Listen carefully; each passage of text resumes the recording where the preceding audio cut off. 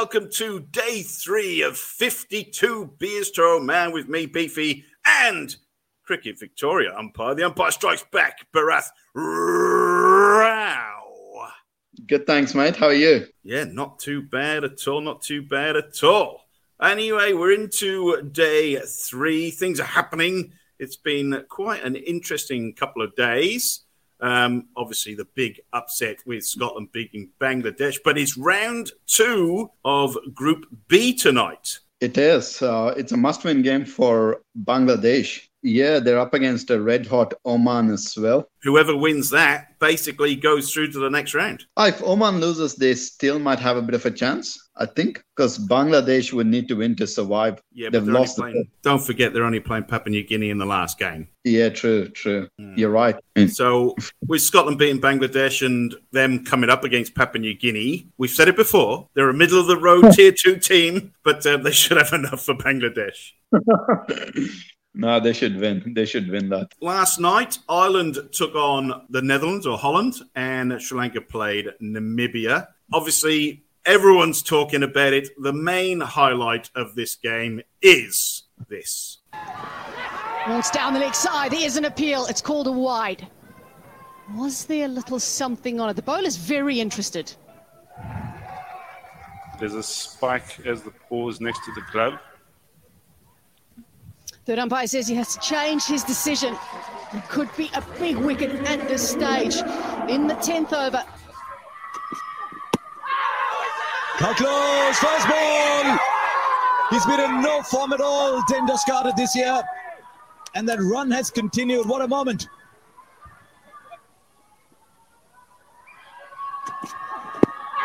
How close is that? How close is that? It's a hat-trick ball. Please, says Curtis Campher. Please, umpire, can you? Pitching out sort of impact in line. Wickets hitting.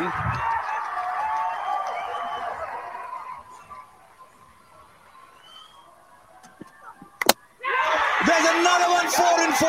Curtis Campher. What are you delivering? Are those cannonballs or cricket balls? 4 and 4. Cannonballs or cricket balls? There you go. 4 and 4. Yeah. That's an absolute one-off in 2020 cricket. It is. Is this the third time? Malinga had it once against South Africa, was it? And then 4 and 4? 4 and 4. And Rashid Khan did it to Ireland as well. But I don't think it was in a World Cup game. I think in the World Cup, didn't Chaminda Vass get 4 and 5? Yeah. Yes, he did. He did get 4 and 5. But not 4 and 4. Yeah. No. I think that Chaminda Vass one, wasn't it the first? I could be wrong. Wasn't it the first over of the game? It was, yeah. Yeah, congratulations to Curtis Campher there, who I saw the one of the headlines in the Australian news outlets was unknown Curtis Campher takes 4 wickets, and it's like, oh, okay, that's nice of you. Yeah, he's played a little bit. So the other thing about it was Ireland also took not a hat-trick, but they took 3 wickets in the last 3 balls of the innings as well. So not only did they take 4 in 4, they took 3 in 3 in the last over. So here's the results from last night. Netherlands 106 all out. They did eat up their 20 overs, but Ireland got them near enough with 5 overs to spare. And in the other game, Namibia 96 all out. Sri Lanka knocked them off with 6.5 overs to spare. Fairly easy. Mahesh Theeksana, 3 for 25 or 4, man of the match. Yeah, easy does it. When with the first game, you called that, didn't you, with Paul Sterling, that he might make a few runs, and he did. Yeah, but he wasn't at his... I think he realised if he batted through, they would win. So he was actually quite circumspect. He basically just wanted to get them there. But yeah, they didn't really exert themselves, Ireland, in the chase. Let's be totally honest about it. No. I didn't see too much of the other game. Did you have a look at Sri Lanka and Namibia? Yeah, I watched the highlights. It was pretty one-sided as expected. Yeah, no surprises there at all. This is quite funny. We're talking about Scotland. This was the press conference after Scotland knocked over Bangladesh. বলছেন যে wicket was pretty good, but how do you explain the effort? যেটা আমি আগে বললাম যে as a batting unit probably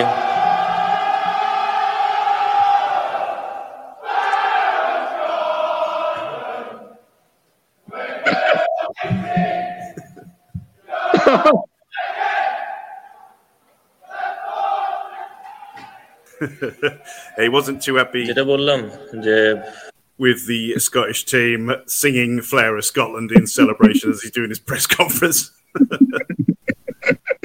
That is funny, though. Yes, indeed. It definitely is funny.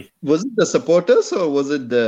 I read somewhere it was the Scottish team who was singing next to the press conference, so they were having a bit of a celebratory drink, if you can, in Oman.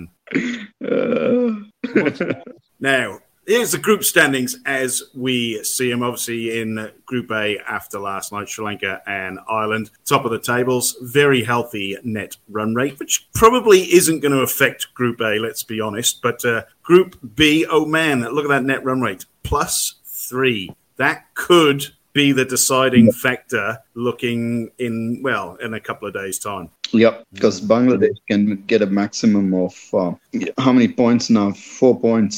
With their loss, it's very well set up for a net run rate equation to come into play. No, definitely. If they're going to win tonight against Oman, they're going to have to do it in style before that Papua New Guinea game. I quickly had a look at the odds for tonight. Obviously, Scotland $1.15 favourites, Bangladesh $1.25 favourites, which is quite short considering Oman playing at home. But I also flicked up the odds for the whole tournament, where we're at India, $3.25 favourites for the lot. I'll be honest with you, in 2020 cricket, that's probably a little bit too short for that. West Indies are pretty good, I would say. They would be my pick of the teams. I bet it's been a long time since South Africa have been at $13 to win a limited overs tournament. That is quite long odds for those guys. It is. South Africa, Pakistan, 8. Wow.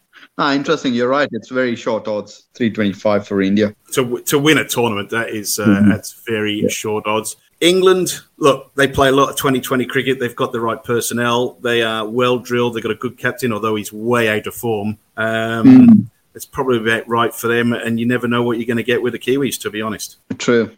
Australia might be in there as well. Some of the players are coming into form with Hazelwood, Maxwell, and the like. Definitely Hazelwood, who I thought the later on in the IPL, he was excellent.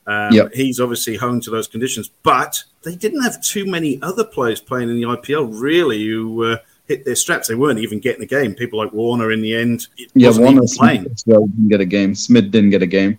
Kane Richardson is in good form. He looks to be in pretty good nick. Yeah. Stoinis was injured, unfortunately, but I don't know if he's back to 100%. They're in with a really big chance. Yeah, well, look, we all know if Australia start firing, they are a threat to anyone. Like you said the other day, the other thing is Pakistan are really, really keyed up for this tournament. Yes, young team, good captain. Probably, is he the best 2020 player in the world at this stage, batsman? Babar Azam? Yeah. I wouldn't. I mean, there's a few out there, and 2020, it's all about luck, really, and how far you hit it. So, but you're right, he is very, very consistent. Scores a lot of runs, scores them quickly. So, no, he's a good player. Now, we've had a bit of fun with some of the songs that we've been playing. The 2020 theme song, we had the Sri Lankan theme yesterday. Now, tonight, I have found this. This is from back a couple of years ago. This is when Papua New Guinea actually won a game in the ICC 2020 qualifiers, and this is the scenes in the dressing room.